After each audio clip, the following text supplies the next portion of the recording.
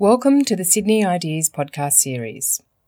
Sydney Ideas is the University of Sydney's public events program, providing you with the opportunity to hear leading thinkers from our university and around the world.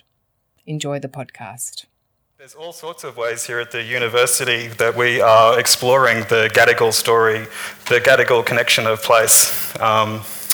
When you look at these two maps, I wanted to start tonight's proceedings with the one on your left is a map of archaeological sites in the Sydney region. The one on your right is a map of skirmishes, warfare, early days of the colony up until the early 1800s. Until the early 1800s. And when you put these two layers over the top of each other, you start to see sort of patterns of places of heavy occupation where these skirmishes and the archaeological record show us that there is a history of occupation there, but they don't really tell us what that occupation means or what it was or how it worked. And there's almost two different filters of the way we see the past. Through repatriation, we're actually starting some incredible new conversations about how we actually walk forward into the future, how we collaborate and work together with and prioritise Aboriginal people's perspectives into the way that we work with museum collections in particular. So this actually has huge implications for us at the moment. At the moment, we are, if you might have seen the construction works for the Chow Chuck Wing Museum, which is due to open in 2020. And when you look at the different layers of history from the colonial era, to our projected new museum, up until the virtual way that we represent the landscape, there's all sorts of ways that we have attempted to sort of break down this barrier between, the colonial past and the 21st century. So simple things like playing with the University of Sydney's Latin motto, for example, Sidera mens idem mutato, the stars change, the mind remains the same. We can quite easily translate this into Darug. There are amazing ways where we don't have to physically represent the past, that we can actually tell the past, reinsert a Gadigal sense of place into the way that we work here on land and on country. And just the fascinating ways that we're actually leaping from the 19th century into the 21st century, particularly in the Macleay, which has the biggest legacy of items which need to be repatriated. And how do you actually represent something like repatriation in a new museum? There's amazing conversations that we need to have as we make this leap with our museum collections. These are just projected images, as well as some earlier pictures from the Macleay. So since 1994, the University of Sydney has had a very proactive repatriation project. We're actually the only independent repatriation project in the country. All the other repatriation projects come under the federal umbrella, whereas the University of Sydney in 1994 decided it wanted to own the process of repatriation and be able to say at the end of it that we initiated this off our own bat, which is an incredibly important and powerful message. We've found numerous cases where working with repatriation has actually transformed our relationships with communities and become more of a two-way street. And don't forget, the international implications of this are constantly arising in the news. So even in the last couple of weeks, the Chilean government has put in a request for the Hello Stranger from the British Museum. They're complex issues. Does putting it on display in Britain raise awareness which funds conservation in Easter Island? If we return everything, does that whitewash the story of the Easter Island people from the history of museums? It's not a simple request and return sort of process. There's huge conversations and very complex histories involved in all these discussions. And the one thing I think that Australian museums can say is that at least over the last 25 years, out of all museums in the world, Australian museums can really put themselves up as being world leaders in valuing Aboriginal perspectives on collections management, but also acting on those. And repatriation is the most visible form of acknowledging Aboriginal perspectives and philosophies in collections management. And as we sort of move through these different sort of periods, we're starting to see these incredibly new ways of experiencing Sydney, of the deeper layers of archaeological knowledges. These are fish hooks which were made for thousands of years in the Sydney region. turned into giant public artworks for the City of Sydney's Eora Journey program. So slowly by slowly, I think we're actually changing the way that we actually see the landscape around us, and I think repatriation has informed a lot of the processes of how that has worked. So tonight, I think I will jump into our first speaker. We'll have a pretty casual format where I'll invite each of the three speakers up to present about themselves and their work for a little bit, and then after that, we'll all join together on the table down here and have a 20-minute or so question and answer session, as I'm sure hopefully some people have a lot of questions about the work that our very diverse presenters tonight work with. So I'd like to throw now to Barina South. Barina is a descendant of the Barkindji peoples from northern western New South Wales. She is the senior team leader of regional heritage operations in the southern region of New South Wales OEH Heritage Division. Barina has worked previously at the Australian Museum for several years, and in 2003 was co-author of Depicting Cross-Cultural Interactions, Figurative Designs in Wood, Earth and Stone from Southeastern Australia. I would like to invite Barina to the stage to tell us a bit more about her work with the Office of Environment and Heritage, and in particular the logistics of community engagement. Firstly, before I start, I'd like to note that various Aboriginal communities across Australia use different terminology when referring to the old people, and throughout this presentation I'll be using the term ancestral remains. My experience in the delivery of repatriation is a result of working within a museum context as the collection manager at the Australian Museum, and more recently as senior team leader for the Office of Environment and Heritage. The combination of both roles has given me a unique perspective on the process. In my current role, I've had the opportunity to work with a variety of different Aboriginal communities to return ancestral remains back to country, which has involved very complex private discussions and negotiations. I left the museum industry in 2008 and began working for the Office of Environment and Heritage, initially in the southwest region of New South Wales, based in Griffith. And for the past 8 years, I've worked across the southeast region of New South Wales, based in Queanbeyan. The southeast region I'm responsible for stretches from Oberon down to Eden, across to Albury, up through Wagga Wagga, Temora and then back to Burrawa. It takes in the far south coast, snowy mountains and the Monaro Plains.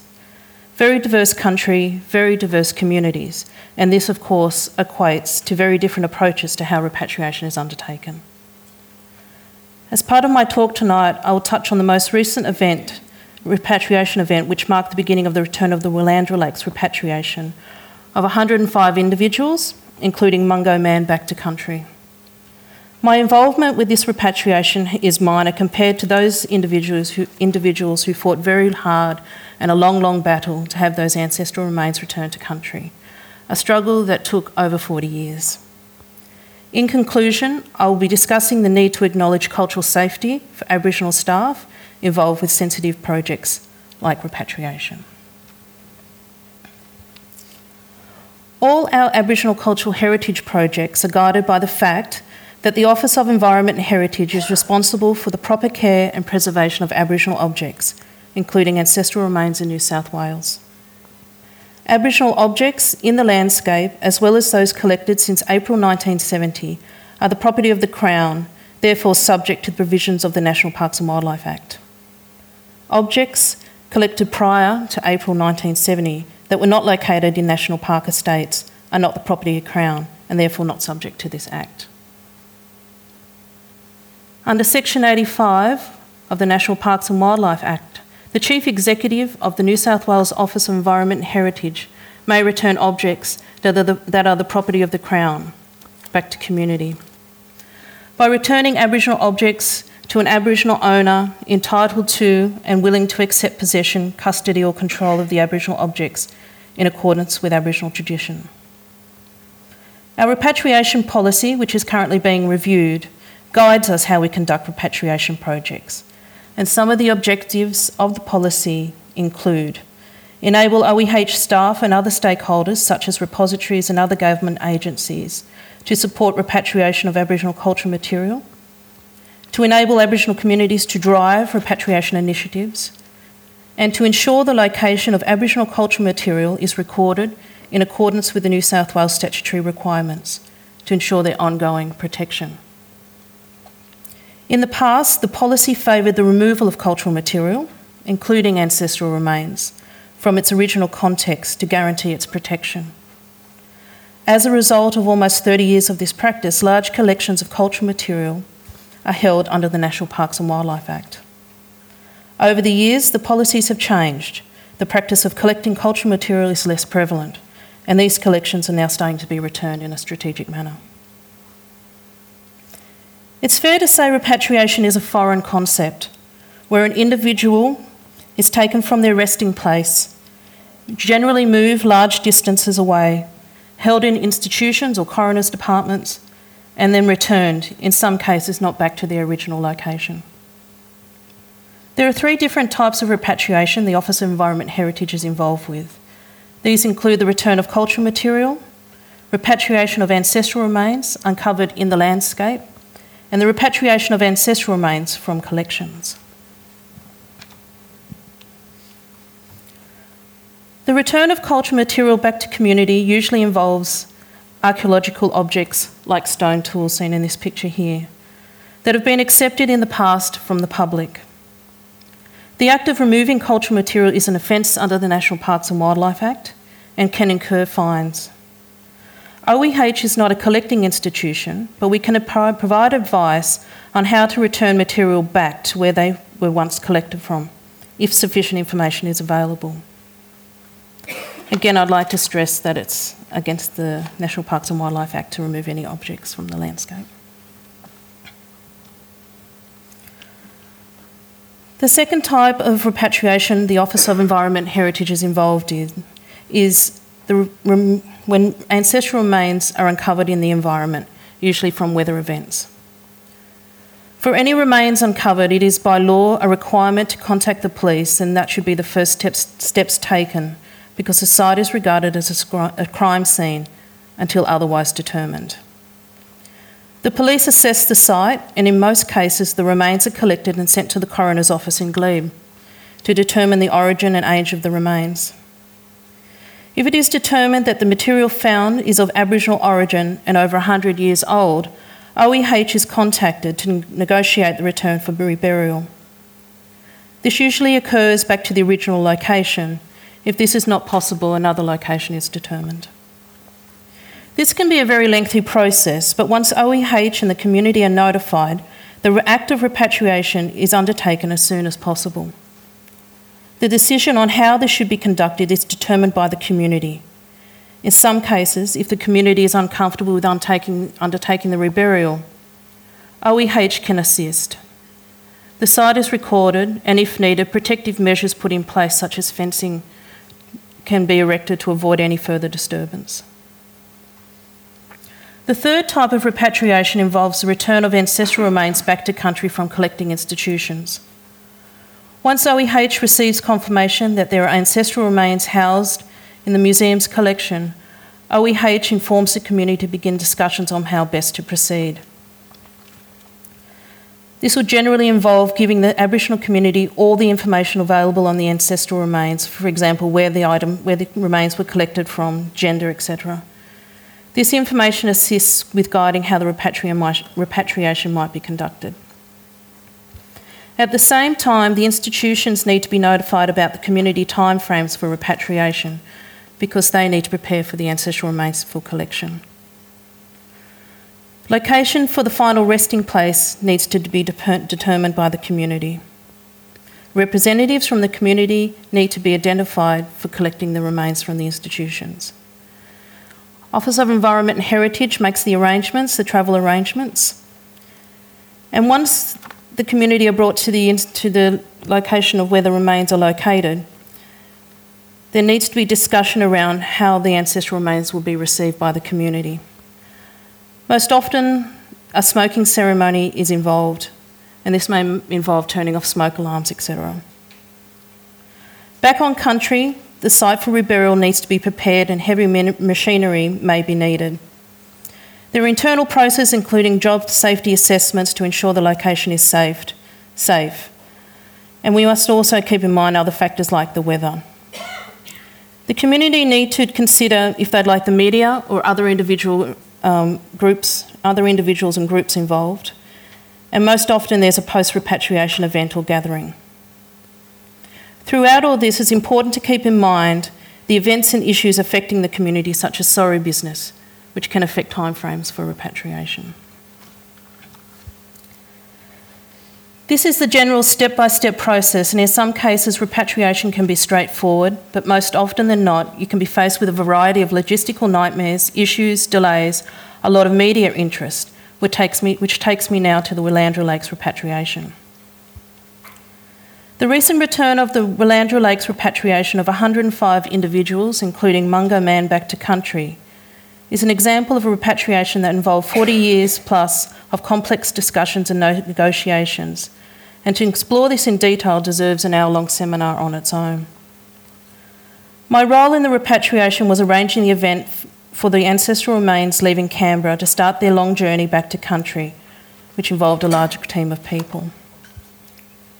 The repatriation involved the three traditional custodians of the Willandra Lakes World Heritage Area, the Barkindji, the Muddy Muddy and the Nyampa.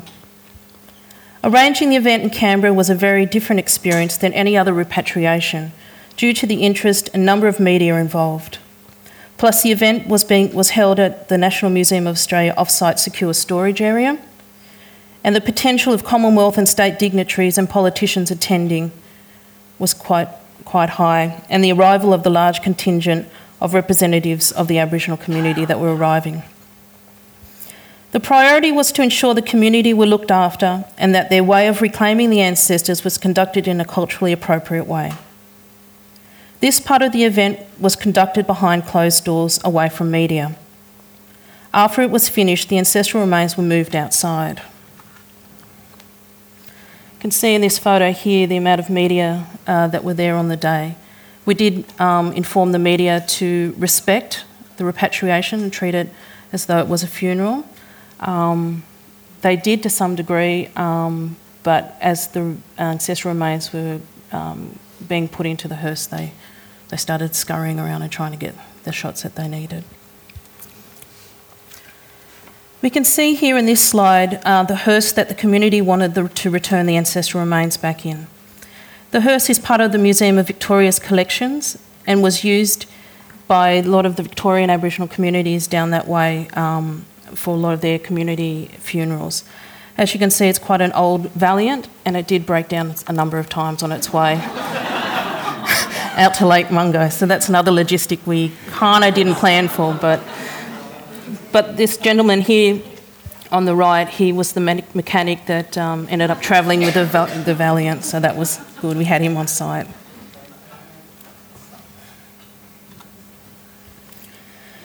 The day before the repatriation event at Lake Mungo, it rained, and that had the potential to close the roads. So we waited urgently by the phones to hear if, in fact, the roads were going to be closed or not. If the roads were going to be closed, that would mean we'd have to relocate everything back in town. But luckily, the roads remained open and we were allowed to go out on site.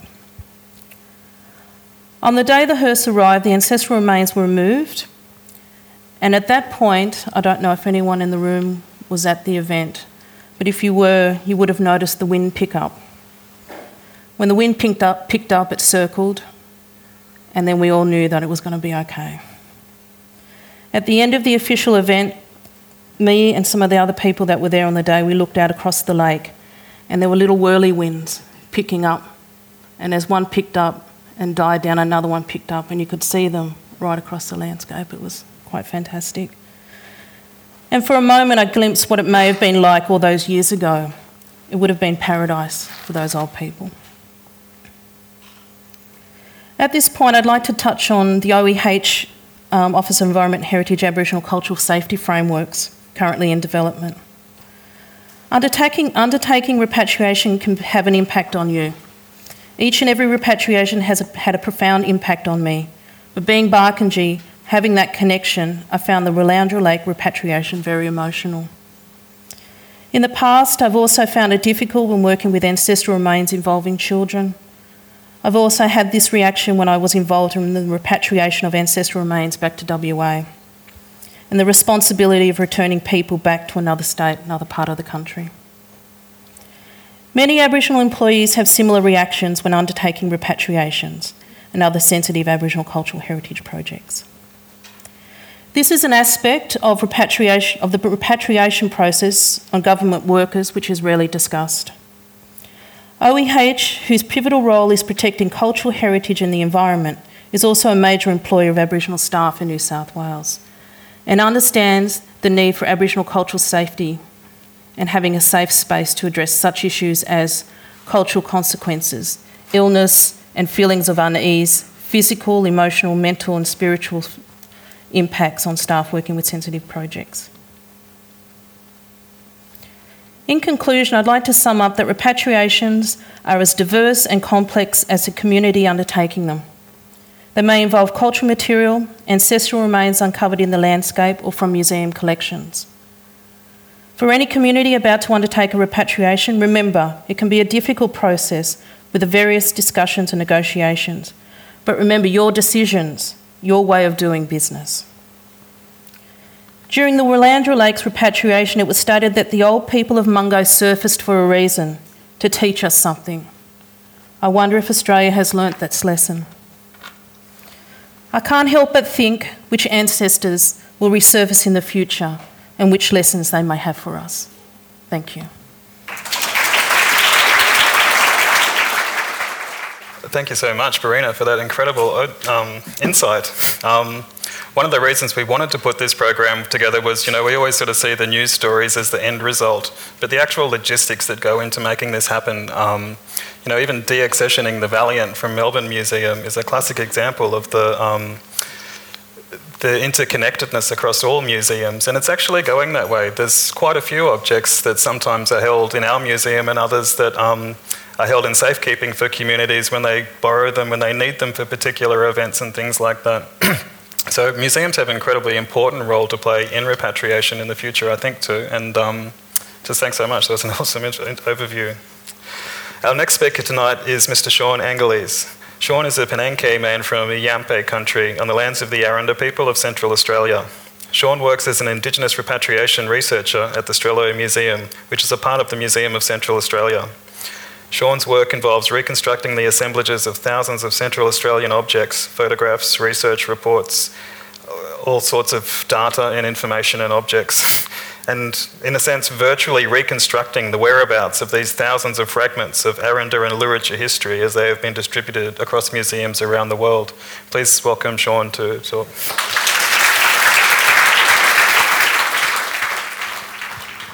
Yawuda, everybody. Yang nama Sean Pananga, yang apmer yam brinya, kwajagan apmer yanikor, yang kanga mandorkon walama, apmer pajaka, ngajek. I'd just like to acknowledge the traditional owners of this country and recognise them as being very powerful shield people for the people in the middle of Australia. They shielded the forces of colonisation for about 100 years for us in Aranda country, so thank you. I've got to get to this thing. I work at the Strello Research Centre in Mbarndwa, Alice Springs, as the Atugun collection researcher. Atugun means men, belonging to men, in Aranda language. And I work with a collection, a really unique collection. It's a pretty controversial collection, if anybody knows the history around Strello and Aranda people. But it's really, really unique. These films are really powerful films. And they're subject to repatriation. He worked with people in Central Australia from about 1932 to the mid-1970s. This big blue one in the middle, Aranda, big tribe. and all the sort of surrounding language groups, Anmajara, Luricha, Alyaura, Andakarinya, Yangonjara, Pitnjara, Wangongoro. So, yeah, he did a lot of pretty profound work with my people over about 4 decades. So the collection comprises more than 1,200 sacred men's objects, choranga, about 250 secular objects, boomerangs, shields, kulamans, torara, all these kind of things. 26 hours of 16mm movie film of over 800 ceremonial acts, a really important resource to us. 150 hours of sound recordings of stories and songs, more than 10,000 still photographs, about 5,000 of those are ceremonial. 44 of his field diaries that contain all of his, the information, his travels, the people who he worked with, maps, translations of songs, so forth. 150 detailed genealogies, which are really important, particularly with the stolen generation members. We have a lot of our old people who were stolen come in and access the family trees, and there's been some really beautiful stories of us connecting people up. So they're a really important resource. And then, all the correspondence of Strello and his father Carl, who was a missionary out in Dari community, Hermansburg. Language dictionary material, and all of T.J. Strello's field equipment. Just some of our repatriation projects, collection management, digitisation, Indigenous governance. I'll get to them. All right. So, it's a really holistic collection. He wasn't, like when he was working with my old people, if they had given him some objects, handed over some objects to him, he tried to record the songs associated with those objects. If the ceremonies were still being enacted, he tried to record them and recorded family trees, the traditional owners of these objects. So, in the collection we've got the film, the ceremonial film, the songs, family trees, the artefacts, photographs, the field diaries, so all the documentation. But this is the main one, Apmara. Every one of these assets relate to a specific sacred site in the country. So everything is embedded into the landscape, into the country itself. So a lot of my research is looking at all these assets and then linking them back to where they actually originate from in the cultural landscape. Digitisation. We digitise every day. There's hundreds of these tapes. The originals are kept at the National Film and Sound Archive, and we have a really close relationship with them. But we've got copies of all the songs and digitised copies of the film and other assets. We like to, I'll get to that in a minute, how we're working with the NFSA. Technology is always changing and improving. Well,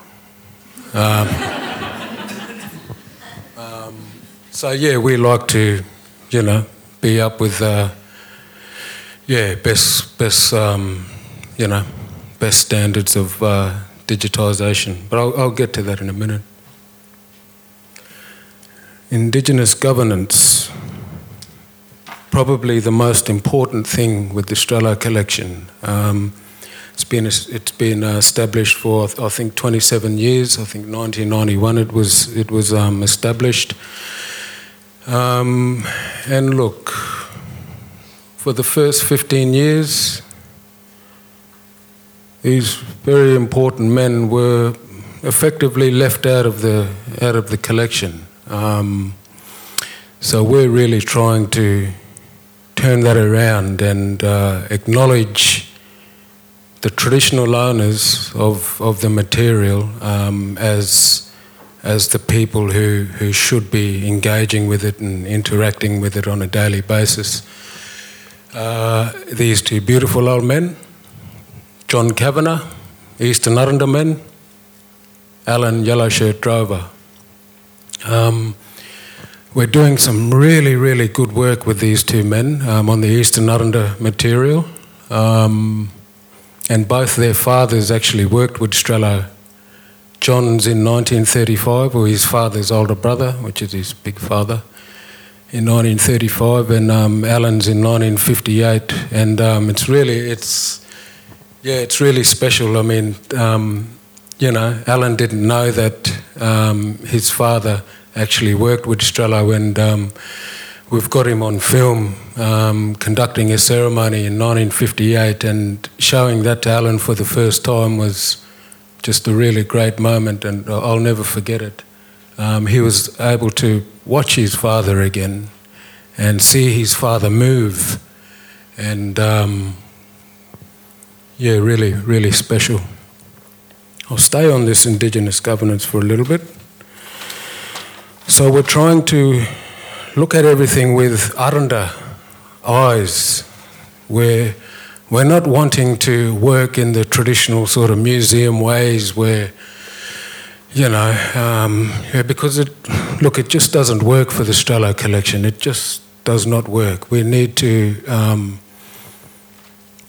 work as Aranda men would. It's a cultural collection, so we need to bring Aranda ways into it. And, for the literature, they need to bring their ways into working with it. It's totally different.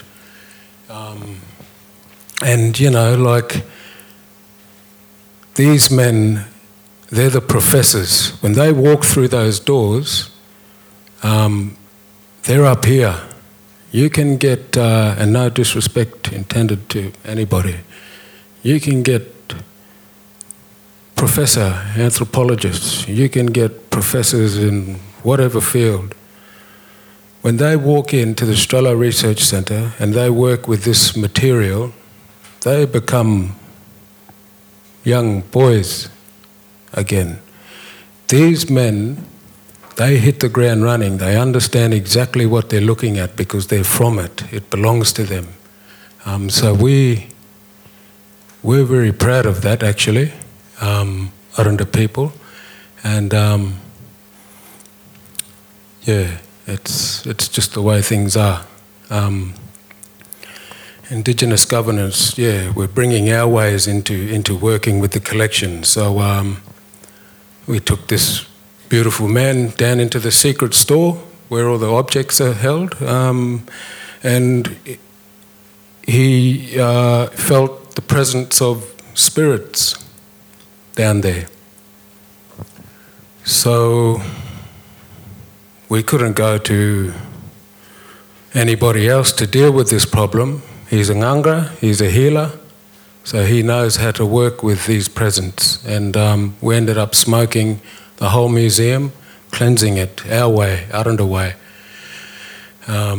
First time it's ever been done, and I'd sort of recommend and suggest any museum that hold Indigenous artefacts to do that, because it just creates a more safer environment, and it cleanses. These objects are powerful objects. We know this, and we treat them with the respect that they demand.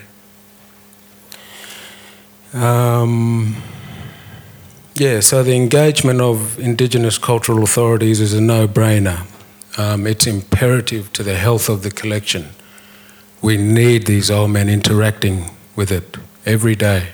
We need them. And, they deserve it, but the other thing is that the objects deserve it. There's this link between human and object, and It's a reciprocal relationship. We both depend on one another.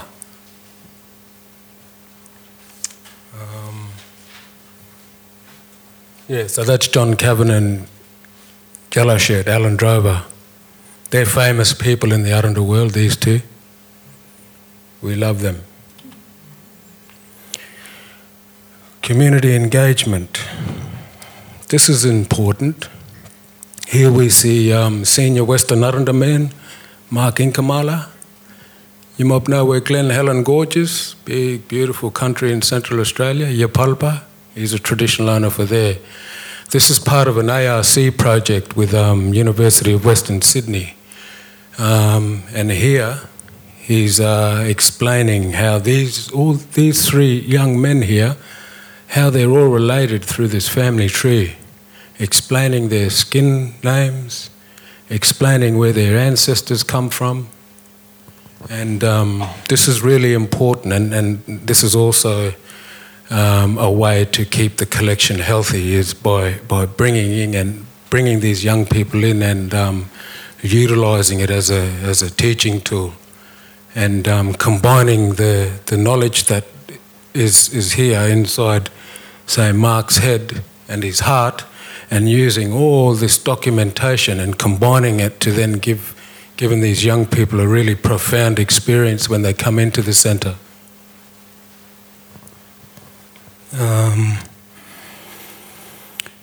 And the way that the community is engaging with the collections, a lot of different ways. Men usually bring their young fellows in after they've been initiated, bring them in and get them interacting with their churunga, their objects, and get them for the first time listening to their great-grandfathers singing their songs from their country. Sometimes, if they're lucky, they get to view some of the ceremonial content. That's usually sort of after a couple of years, it's powerful stuff. Community. Sometimes elders use the collection to learn stuff themselves. I mean, we all know that, the last 100 years has been pretty horrific for many Aboriginal people, and there's no difference in Central Australia. We might say that we're this and that, but to be honest, there's been a lot of knowledge that's been lost. So, look, when these men can come in and read about their fathers or their grandfathers working with Strello, and listen to songs and watch film, ceremonial film that they haven't ever seen before, it's a really moving experience for them too. So elders are learning from it as well. Not all. There's some like Alan Drover who's just absolutely amazing. Spent a lot of time with his fathers and his uncles and his grandfathers, and the other thing too, community engagement. I feel really happy about this because we're bringing in these young men that are at school, 16, 17, 18, and we're bringing them in, and we're doing tours of the collection, the parts that we can show them. If they're initiated young men, well, we can go a little bit deeper. But if they aren't, there's still stuff we can work with. And it's important because when you look at the importance of, or when you sort of sit back and look at Aboriginal organisations and how important they are to Aboriginal people and our future, well, museums are up there. They're up there, like with the land councils and some other type of organisations, because they hold our ancestors, they hold our ancestral knowledge. So you can't get any more important than that, I think, anyway. So, look, we're looking at, work experience opportunities for some young men, and how to work with museum collections. how to, archive and how to photograph and do, Aranda-style research. And so, look, we haven't got anything like that up at the moment, but it's definitely on our radar. And if anybody can help, feel free, because it's really important, we get these young men coming in and learning about museum collections and how they work and how we can, I guess, decolonise them. National Film and Sound Archive, really, really important stakeholder. So they hold all the original AV material that Strello recorded. The film, wire recordings, LP discs, and we're actually talking with them at the moment, and thank you, sisters, for coming, about re-digitising the collection, so keeping up with the highest quality standards. We're looking at putting it on the UNESCO Memory of the World. We've got a little bit of work to do, but hopefully we'll get there. I think it absolutely deserves it. And I don't know about these figures and all that, but something like that. It's like big money, But we thank yous because, we've sort of been talking and, they've prioritised it up with their, top priority list. So, look, when we tell our old people about that, they're just really thankful. And, so hopefully we can make it happen. But really important for us, and NFSA, fieldwork. This is where the magic happens. This is where we breathe life into the collection. This is where we take copies of the songs, and we take copies of the maps, and we take copies of the ceremonial film, and we take copies of the family trees. We take them out and they get dirty. They get red dirt over them. Copies, not originals.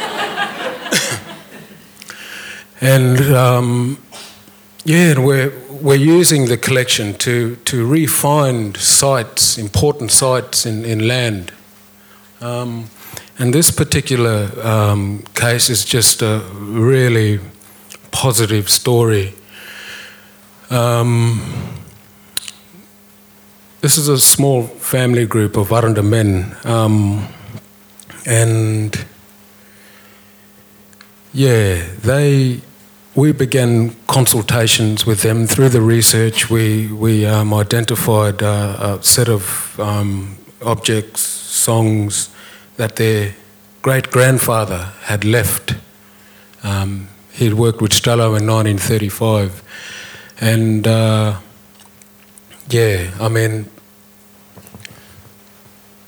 basically they walked through the doors a little bit unsure. When we presented to them the material that their great-grandfather had left, they walked out the door, different men.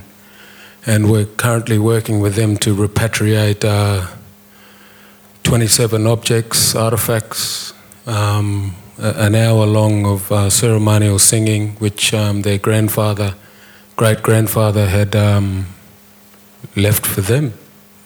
And so they walked out the door, culturally rich men. And here they're pointing at a site where their great-grandfather was from.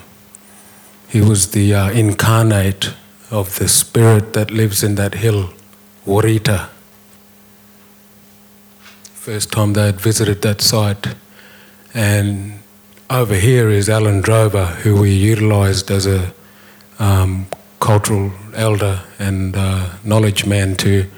He walked this country as a child, naked, young fella, with his family.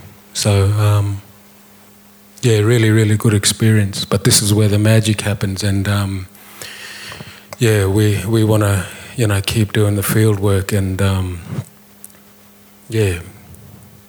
this is where you realise the true potential of the collection is when we take it out bush. And the other thing too is, we're creating, when we do this, we've got the cameras, we've got the sound recorders, and we're creating like a companion collection to the Strello collection. It represents a continuum of knowledge. And so in 50 years' time, the work that we're doing can, maybe be similar to Strello's collection. Collaboration. We work pretty closely with other museums. We estimate through our research that there's 5,000 to 6,000 artefacts that belong to Central Australia that aren't in Central Australia. So that's too many. Our lands got plundered, they got looted. But also, old men were actively engaging with, non-Aboriginal men and, selling objects, trading objects. So it's not so black and white. There's all these forces that were around, over the last 100 years that contributed to these many thousands of objects outside of out in the country. This is 2017. In here are objects that were returned from Museum Victoria. Smoke. We all use smoke, all of us, all over the world. All right, Master Visionaries. This is another project. If you read anything about the Strello collection, you won't read anything about the men who gave Strello the information, the source of the information. So what we're doing is we're doing the research, compiling information around these very, very special visionary men. This is Mickey Kura in 1933. He put the zap on Strello in 1932 when he returned to do some linguistic research in Central Australia. Old man, he said, hey, young fella, we know who you are. You was born at Hermansburg community. You're one of us. You need to come and work with us because our world is changing. It's changing rapidly. So we're going to use you as a bit of a conduit to record our precious knowledge before maybe it's gone forever. So this is Mickey Kura. Mickey Bandicoot. Yeah, he was a bandicoot man, ceremony man. Keria, Strello, and Warita. This that fieldwork photograph. That's their great grandfather, 1935. Yeah, they were out at Narinjang, east of Alice Springs, a place called Narinjang, and they put on a 3-month ceremony camp for Strello to record. Kolbarinya. Kolbarinya literally means from Kolba. Kolba is a sacred site in East Narrandera country in the Hale River region. This is in 1935. Pretty old man there. He's still around in 1958. Strello's got photographs of him in 1958. So, look, he would have lived to nearly 100, I reckon. But just look at these men. Look at them. Look at them.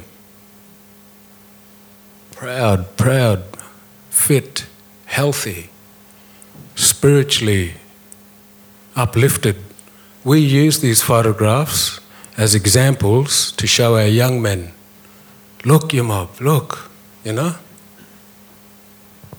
Ericha, he's the father of John Kavanagh, the East Narrandera man we're working with. Wow. Dick Eagle, Ericha, Eagle, Dick Eagle Hawk.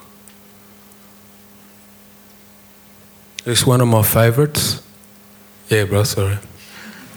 Yeah, sorry. Getting carried away. Siri Ross Ilbarinya, Siri Ross Stinky Beetle. Ilbarinya is a stinky beetle. Really important ancestor, really important totem in Barndra area. Stinky beetles fought with the Yiparinyas, the caterpillars. This is Sidi Ross, one of the chief ceremonial men of Mbarndo area, Alice Springs area. And when you look at these men's contributions to the collection, they're just really significant contributions. Sidi Ross is the main performer in over 60 ceremonies in that collection, you know. So we're trying to do the research and present this to the people and flip the story on its head, I guess, because everything you read about the collection is about Strello, but these men were the source. Look, I reckon that'll do.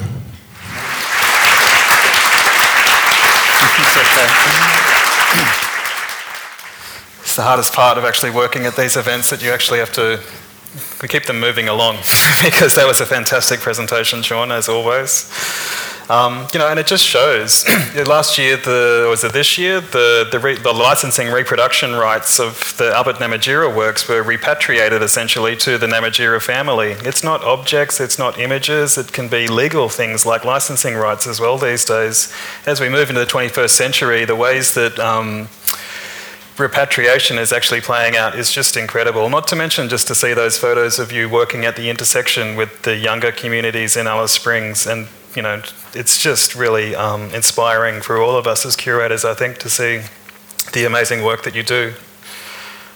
So before we get into our question and answer session, I'll just introduce our final speaker for tonight, which is Mr. Marcus Hughes. Marcus has worked within the arts and cultural sector throughout Australia and the UK as a producer, a presenter, and an advocate across all artistic disciplines, contexts and environments. In 2014, he addressed the 6th World Summit on Arts and Culture and was Adjunct Associate Professor at Victoria University's Undani Bullock Indigenous Academic Unit. Marcus is a descendant of the Moninjali peoples of the Ugamba Nation. Marcus, if you would just like to maybe give us a sum up of all of our presentations. Just a little. Am I on? Yeah, I can hear it. It's making noise. Great. Oh, there's a lot of you. Thank you. I met this young one a couple of years ago in Canberra. There was a conference around an exhibition that was being presented at the Australian Museum called Encounters. I've not worked in museums for a very long time. When I went to this conference, I'd been in my role at the Museum of Applied Arts and Sciences for maybe 6 months. That whole exhibition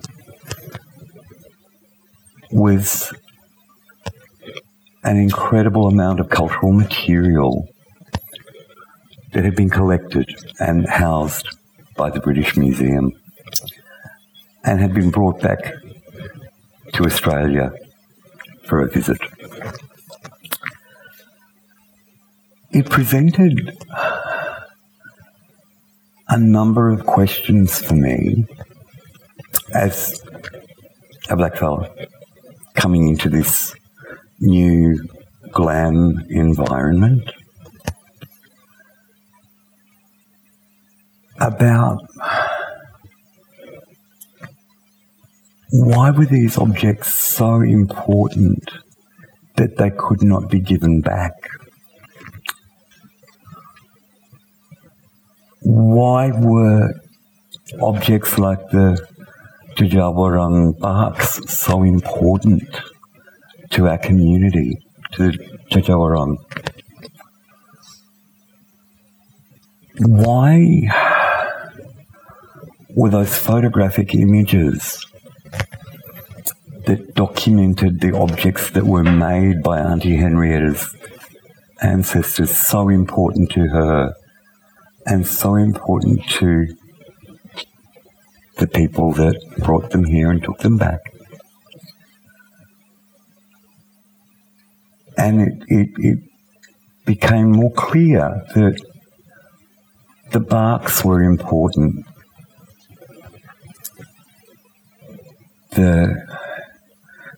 the objects were important because they documented that culture, those cultures that had been interrupted. So when it comes to hearing young ones like Sean speak so passionately about the way that his community connect with their cultural material, it is humbling. I was at a forum a couple of weeks ago, and the young one that was in the room spoke in language, gave his introduction, and then translated. This was to a cluster of urban Aboriginal people, a group of aunties from the stolen generation who do not have language. It was taken from them. They were forbidden to speak. So for them, hearing that young one speak language brought shame. And our young one didn't realise that. So we had to have that conversation. And because of all of these funny little things that we have to deal with, we have to have many private conversations, as Sissy said. At the Encounters exhibition, one of the delegates that were there explained that we are constantly having to develop or recreate or reinvent or make ceremony for things that were not part of our culture. As you said, repatriation is not of our culture. We didn't have to do that. It's the impact of those last 248 years that mean we have to reinvent, revision, and adjust within our own cultural groups to the ways that we have to work. I'm lucky in that I work for a museum that is not anthropological. We're about science. We're about art. We have things that we are not so proud of, but we're working through that. I have a group of people that I work with there who are willing for the collection to be dispersed as appropriate. We have developed new deeds where title is no longer changed, where the traditional owner or custodian of that work remains the custodian of that work. And we're kind of proud of that.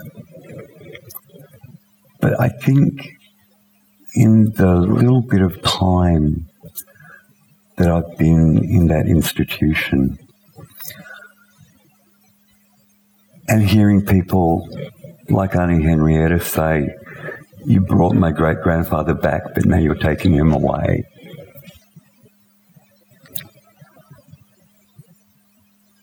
I think what I've learned, and as we at MAS work towards a post-reconciliation Australia,